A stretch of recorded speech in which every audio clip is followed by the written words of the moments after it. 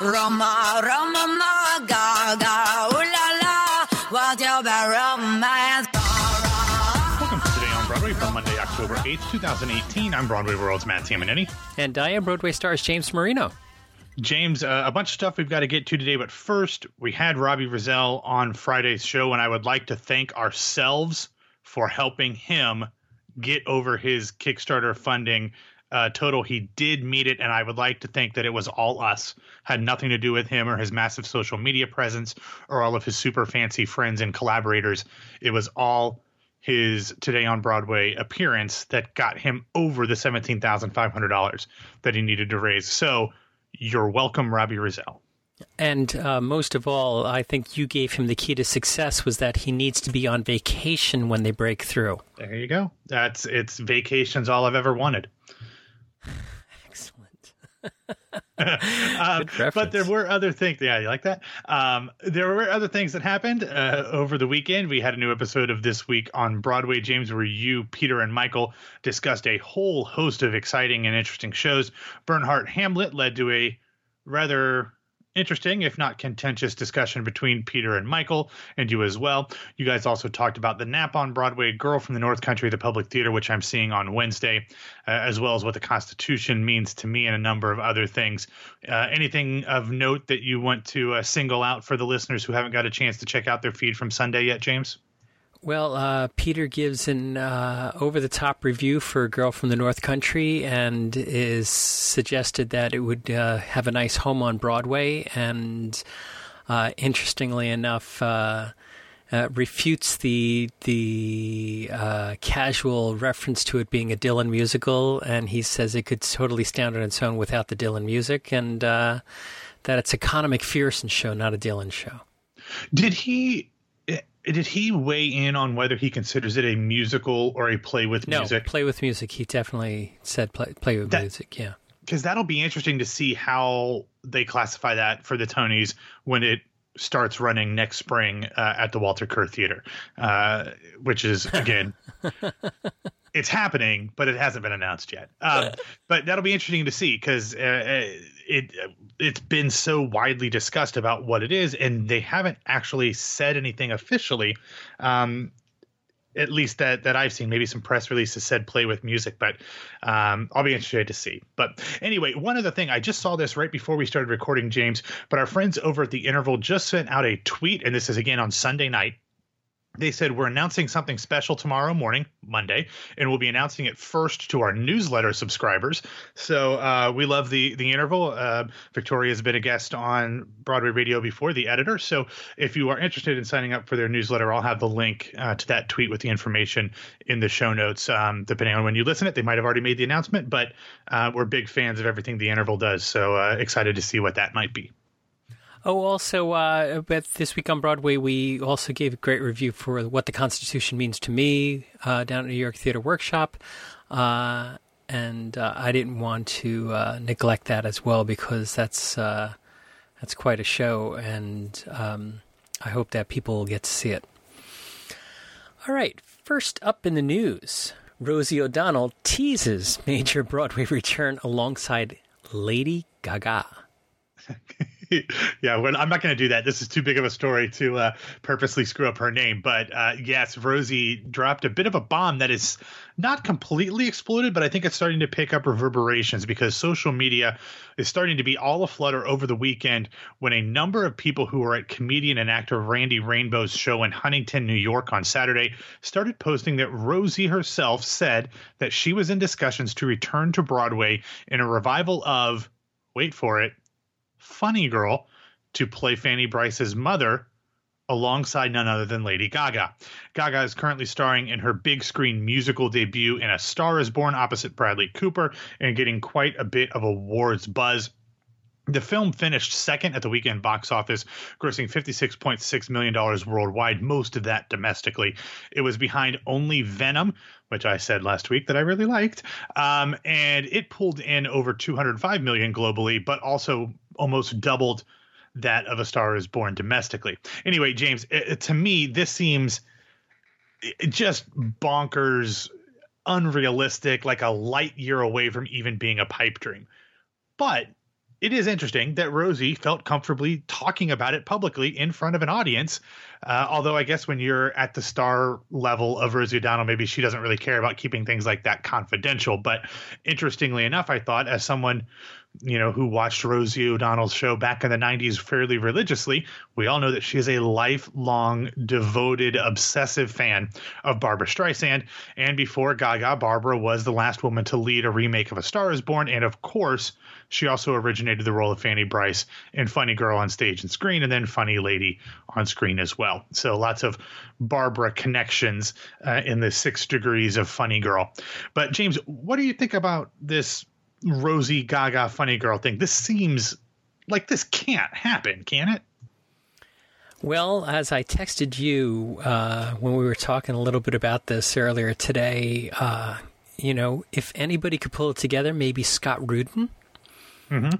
And I think it would be huge. I can't even imagine ticket prices in the monsters. And what the stage doors would be like and things like that. Lord. And could she take time out of her incredibly busy schedule? I think. Yeah. That's the thing that worried me. Could you imagine the crossing of the streams in the Ghostbusters parlance of Jennifer Ashley Tepper and Lady Gaga? That would make for an interesting chapter in the Untold Stories of Broadway. But yeah, I mean, Lady Gaga is one of the biggest music stars in the world, and clearly she has enough money. She can do whatever the heck she wants and probably doesn't have to work a single second for the rest of her life. So it's not necessarily about money, but you don't expect her to take 6 months, a year out from making music and touring and making TV shows and movies like she has been doing and do a Broadway musical. She would be one of the biggest stars in recent memory on Broadway as far as I'm concerned. But I think it's also important to remember that this is not just any old musical theater role. This isn't Reba McEntire doing, Annie Oakley, and Annie Get Your Gun. This is an incredibly demanding physically and emotionally demanding role. We saw Sheridan Smith, who had some family issues when she was doing the show over in London. She had to take time off because of how demanding it was on her body. And I'm not saying Lady Gaga can't do that by any means, but Sheridan Smith is a seasoned theatrical star over in the UK, and it was even too much for her. So I think somebody who isn't used to the rigors of that, it's different than going out on stage and giving a great show in a concert, which Gaga does. And she does have an acting background and a theater background, of course, but I just that's a huge bite to take on for your Broadway debut, let alone, your first real stage musical since college, since high school. I don't know. Wasn't she an NYU acting student? She was. Yeah, that's what I mean. So she has, the background of this, but I don't know how long she stayed. I don't think she graduated. No, she 2 years at NYU. I think she left after her second year or mid-second year. Yeah, so she's got at least some chops, but college is a lot different than Fanny Brice on Broadway. I sort of remember in the back of my mind, but I could be confusing this with somebody else. Didn't she leave her tour prematurely for exhaustion? One of her... Yes, she was in severe pain earlier this year, so it wasn't exhaustion. So, yeah, I mean... and then on the flip side of this... one of the most successful performances on Broadway in the last, year or so has been Bruce Springsteen, who has, done 4 shows a week and taken some weeks off in the middle there to do other things. And, who's to say that Broadway has to be 8 shows a week? Yeah, especially if you can charge the ticket prices that I think Lady Gaga can demand. Who says it has to be 8 shows a week every week? You're absolutely right. The model that Bruce Springsteen has brought to Broadway does open up the opportunities for people who can't commit to the 8 shows a week every week schedule to actually still have a show on Broadway. She also has a residency in Las Vegas for, I think, through next year. So she would have to do that, schedule things around if it was at, during that time. But if anyone can do it and make it work, I would think it would be Lady Gaga. But this just seems like so many logistical and physical hurdles that they'd have to climb to make this happen. But I know that there are plenty of people out there who would want to see it happen. Oh, could you imagine how they would have to shut down whatever block she was on? And the two surrounding it as well. Okay, well, let's move forward into this week's theatrical schedule. What do we have?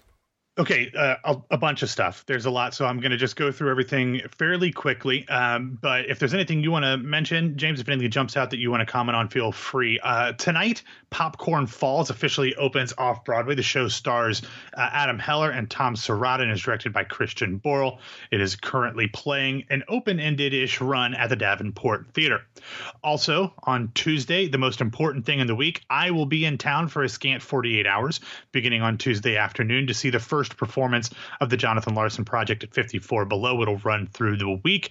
I will also be seeing, what am I seeing? I'm seeing the matinee of Pretty Woman on Wednesday, and then I'm going to Girl from the North Country on Wednesday night as well. So if you happen to be at any of those three shows, let me know and say hi, and depending on who you are, I might tell you what I look like. Anyway, also on Tuesday, the first preview performance of Torch Song on Broadway at the Helen Hayes Theater will happen. The show, of course, is the latest incarnation of the Torch Song trilogy written by Harvey Fierstein, and this Broadway transfer will star Michael Urie, Mercedes Ruehl, and more. Very excited about this one. I'll be seeing this one in November as well. Also on Tuesday, beginning previews, the new Stephen Levinson play Days of Rage will begin performances at Second Stage Off-Broadway. Directed by Trip Coleman, the cast features Mike Feist, Tavi Gevinson, Lauren Patton, and more, and is currently slated to run through November 25th. Moving over to Wednesday, another off-Broadway show begins its previews. This is the new play by Miranda Rose Hall that's directed by Margot Bordelon called Plot Points in Our Sexual Development. It's a two-hander starring Jax Jackson and Marianne Rendon that'll play through November 18th. Then on Thursday, the 11th, the York Theater opens their play with music. I'm not sure it is a musical or play with music, but Midnight at the Never Get off Broadway. It features a book, music and lyrics by Mark Sonnenblick, and that will run through November 4th. A couple other shows off Broadway we're getting previews. Usual Girls at the Roundabout Theater Company by Ming Pfeiffer. She's the playwright. Tyne Raffaelli is the director. That's scheduled to run through December 9th. And then over at the Vineyard Theater, Good Grief will begin performances. It's scheduled to run through November 18th. Ngozi Nwanyu is the playwright on that one, and it stars Hunter Parrish, Nnamdi Asomugha, Patrice Johnson Chavanis, and more. And then on Friday, I told you there's a lot of them, James. A couple more off-Broadway shows begin previews. The Thanksgiving play off-Broadway at Playwrights Horizon by Larissa Fasthorse. It's directed by Moritz von Stupenagel and is scheduled to run through the Sunday after Thanksgiving, November 25th. Stars Jennifer Bareilles, Jeffrey Bean, Greg Keller, and Margot Siebert. And then The Niceties off-Broadway at Manhattan Theater Club begins performance. That is also scheduled to run through November 18th, like some of these other shows are. It is the New York premiere of Ellen Burgess's play, directed by Kimberly Senior, starring Lisa Baines and Jordan Boatman. Then finally, we get to Sunday. The official off-Broadway opening of the latest incarnation of Sakina's Restaurant is produced by Audible Theater, and it will be at the Minetta Lane Theater, starring Asif Manvi. The show has been extended to run through November 11th. Then finally on the schedule, we have two shows closing of note on Sunday. Tootsie's Out-of-Town Triad in Chicago will officially wrap up before it heads into town to take over the Marquee Theater this spring. And then finally at the Playwrights Horizons, or from Playwrights Horizons, I Was Most Alive With You will close on Sunday as well. Okay, so that's we're in full swing here in the fall. Lots of new stuff coming in. It's exciting. What do we have in our recommendation section?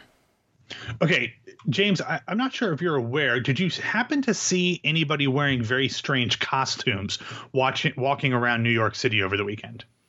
No more than usual. Okay, well, over the weekend, the New York City area, I don't exactly know where, to be honest with you, welcomed New York Comic-Con, and that meant a lot of cosplayers and a lot of big stars in town. Someone I've talked about before, Natalie Walker, who's an actress who has kind of gotten into some entertainment journalism. She was interviewing stars at New York City Comic-Con for Vulture, and she sat down with three big stars, and I don't remember what they're promoting, but it doesn't matter. John Hamm, David Tennant, and Michael Sheen. Michael Sheen and David Tennant, British actors, have fairly recently in their past played Hamlet. So what she got them to do was alternate Hamlet lines back and forth in a scene opposite John Hamm's Ophelia. So very fun. I'm a huge Natalie Walker fan. I've talked about her before at NWalks, NWALKS on Twitter. So that's very fun. I'm sorry. Did we talk about John Hamm on Wait, Wait, Don't Tell Me last week or the week before? We did not, no. So yeah, if you're a John Hamm fan, go look for Wait, Wait, Don't Tell Me, John Hamm about a week or two ago.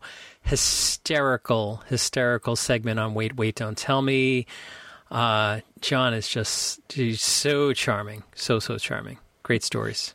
Yeah. So wait, Natalie's interview, wholeheartedly recommend.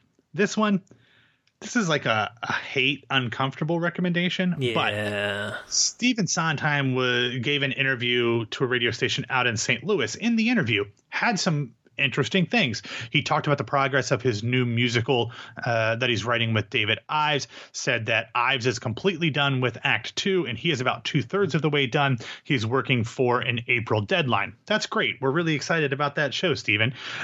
Then you probably shouldn't have opened your mouth about this stuff, because it reminds us that you're an old white man who has lived in privilege for most of his life. When asked about the recent protest that we talked about here on the show, where Sierra Boggess was cast to sing some West Side Story songs in a concert, again, not a production, Sondheim said he hadn't actually heard about it, which he wrote the lyrics to the show, until the night before that interview. And he said, I'll just read you the quote. Quote, "That kind of protest I just find sort of silly. If you carry that to its extreme, then you'd have to say that an actress couldn't be played by anyone but an actress, and that a mother couldn't be played by somebody who hadn't been a mother. I mean, it's ridiculous." No, Stephen, that comment is ridiculous. Because, I mean, I'm not going to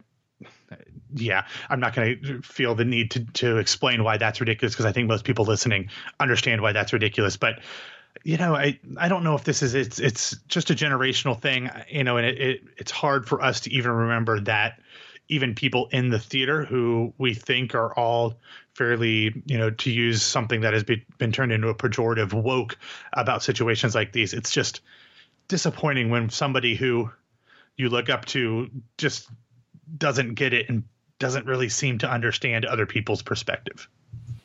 Yeah, I saw it on social media. I didn't see this interview itself, but a lot of people that I follow on social media said, well, he's nearly 90 years old, if not 90 years old, and it's just one of those things that it's generational, as you said, and it doesn't excuse it. It's just, you're going to teach an old dog new tricks at this point. All right, Matt, what else do we have to talk about today? I've got a few more stories that I wanted to pass along to you to get you caught up before you start your week. First up, on Friday, the York Theatre Company announced that their 2019 Musicals and Mufti season will celebrate the centennial of Alan J. Lerner's birth, with productions of Carmelina from January 26th through February 3rd, Dance a Little Closer from February 9th through the 17th, and Lolita, My Love from February 23rd through March 3rd. We all know My Fair Lady and Camelot and Paint Your Wagon and all these other things that and Gigi, which was on Broadway, all these shows from Alan J. Lerner. These are shows that bombed tremendously. I think Carmelina was on Broadway for like less than a month. Dance a Little Closer closed on its opening night on Broadway, and I believe Lolita, My Love never even made it to Broadway, closed out of town. So very rare opportunity to see those shows. Next up on Friday, we also learned that Tony nominee Pascal Armand would be leading the upcoming WP Theater production of Lauren Gunderson's world premiere play Natural Shocks. As we talked about before, Lauren Gunderson, the most produced introduce a woman in the country, a female playwright in the country. It'll be directed by May Ardralis, and the show will begin performances on October 28th and will run through November 25th. The play is described as a darkly hilarious solo tour de force where an unnamed woman is forced into her basement when she finds herself in the path of a tornado. Trapped there, she spills over into confession, regret, long-held secrets, and giddy new love. But as the storm approaches, she becomes less and less sure where safety lies and how best to defy the danger that awaits. And finally, next week, speaking of tornadoes, Wicked announced more events to celebrate the 15th anniversary of the show's opening on Broadway later this month, including the lighting of the Empire State Building, makeup lines, cosmetic lines for Wicked, a pop-up store at Rockefeller Center, an exclusive Wicked cupcake, schmackaries, and Ben & Jerry's, and now more. We're talking. No, seriously. We will have the complete list in the show notes where you can get more information on any or all of our shows at BroadwayRadio.com. Unrelated to this, but talking about the Empire State Building lighting up, James, my Twitter feed on Saturday night was blowing up with helicopters surrounding the Empire State Building and the lights going crazy. I think they determined that it might have been an Eminem music video shoot, but did you see anything about this? I just assumed it was a promo for King Kong. King Kong promos have been everywhere. Have they really? Oh, my God. The King Kong promos. Have you not seen it all over? They're advertising so heavily in social media. I have not seen that, no. Oh, yeah. No, in fact, they're showing the King Kong on Broadway. This is the one we're talking about. King Kong on Broadway promos that I've seen are videos of people in the audience watching the gorilla for the first time. Really? They never show the gorilla. No, you know, we've seen it. We've seen it in the New York Times and some other footage and things like that. But this 15, 20-second video is about the reaction shot and the looks on the faces of the people sitting in the Broadway theater watching King Kong for the first time. Tons of fascinating.